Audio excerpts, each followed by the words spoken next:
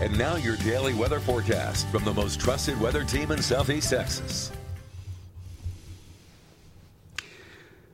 Well, good Tuesday evening as we look at our weather situation through Southeast Texas on our weather blog. Thank you for joining us, and we'll continue to watch, of course, the tropics. We'll have a lot to say about that in just a second. But first of all, we'll take care of our local situation. We've had a few showers and thunderstorms for today, and additional activities expected tomorrow on into Thursday. I think by Friday, Saturday, Sunday, it gets more active as deeper moisture comes in from the east and southeast off the Gulf of Mexico.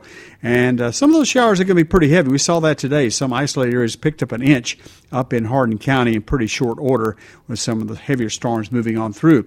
As far as the temperatures go, very little change there, 93 or so for afternoon highs or lows in the muggy upper 70s. And like I said, over the weekend, things get a little more active, so we might be able to drop that rain coverage down just a little bit as we work it early next week. But over the weekend, fairly good chance of rain, which will result in slightly cooler highs in the lower 90s.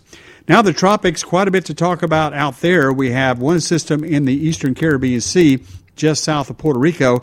That has a good chance of becoming Tropical Storm Fred in the next few days as it moves up toward the area of Hispaniola, the Dominican Republic, and Haiti for tomorrow, and then should be in the South Florida area coming up by Saturday into Sunday.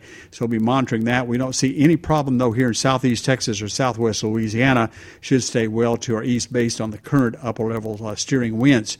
Further out, a very significant wave has moved off Africa, southwest of the Cape Verde Islands, right now moving westbound. That's something to keep an eye on, but it is a long, long ways out, 7 to 10 days away from even threatening the Gulf of Mexico. So, as expected, moving into August, deeper into the month, the activity is starting to pick up in the tropics, and of course, we'll be watching that every day as we move through the next few weeks ahead in towards September.